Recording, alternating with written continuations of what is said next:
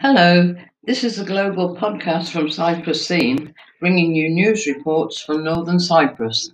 Turkey's National Security Council held a meeting on 2 June and a decision regarding Cyprus was included in the Council statement published following the meeting.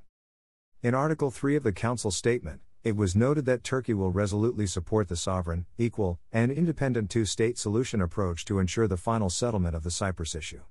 It was also pointed out in the statement that Turkey will continue to take all kinds of measures to protect the rights and interests of the Turkish Cypriot people. It is necessary to stay away from provocations, unlawful actions, and aggressive rhetoric that disregard Turkey's rights and interests in order to maintain peace and security in the region through mutual dialogue within the framework of international law and good neighborly relations in the Aegean and the Mediterranean, and to make progress towards resolving the issues, the National Security Council stressed in the statement. Source: TRNC Public Information Office.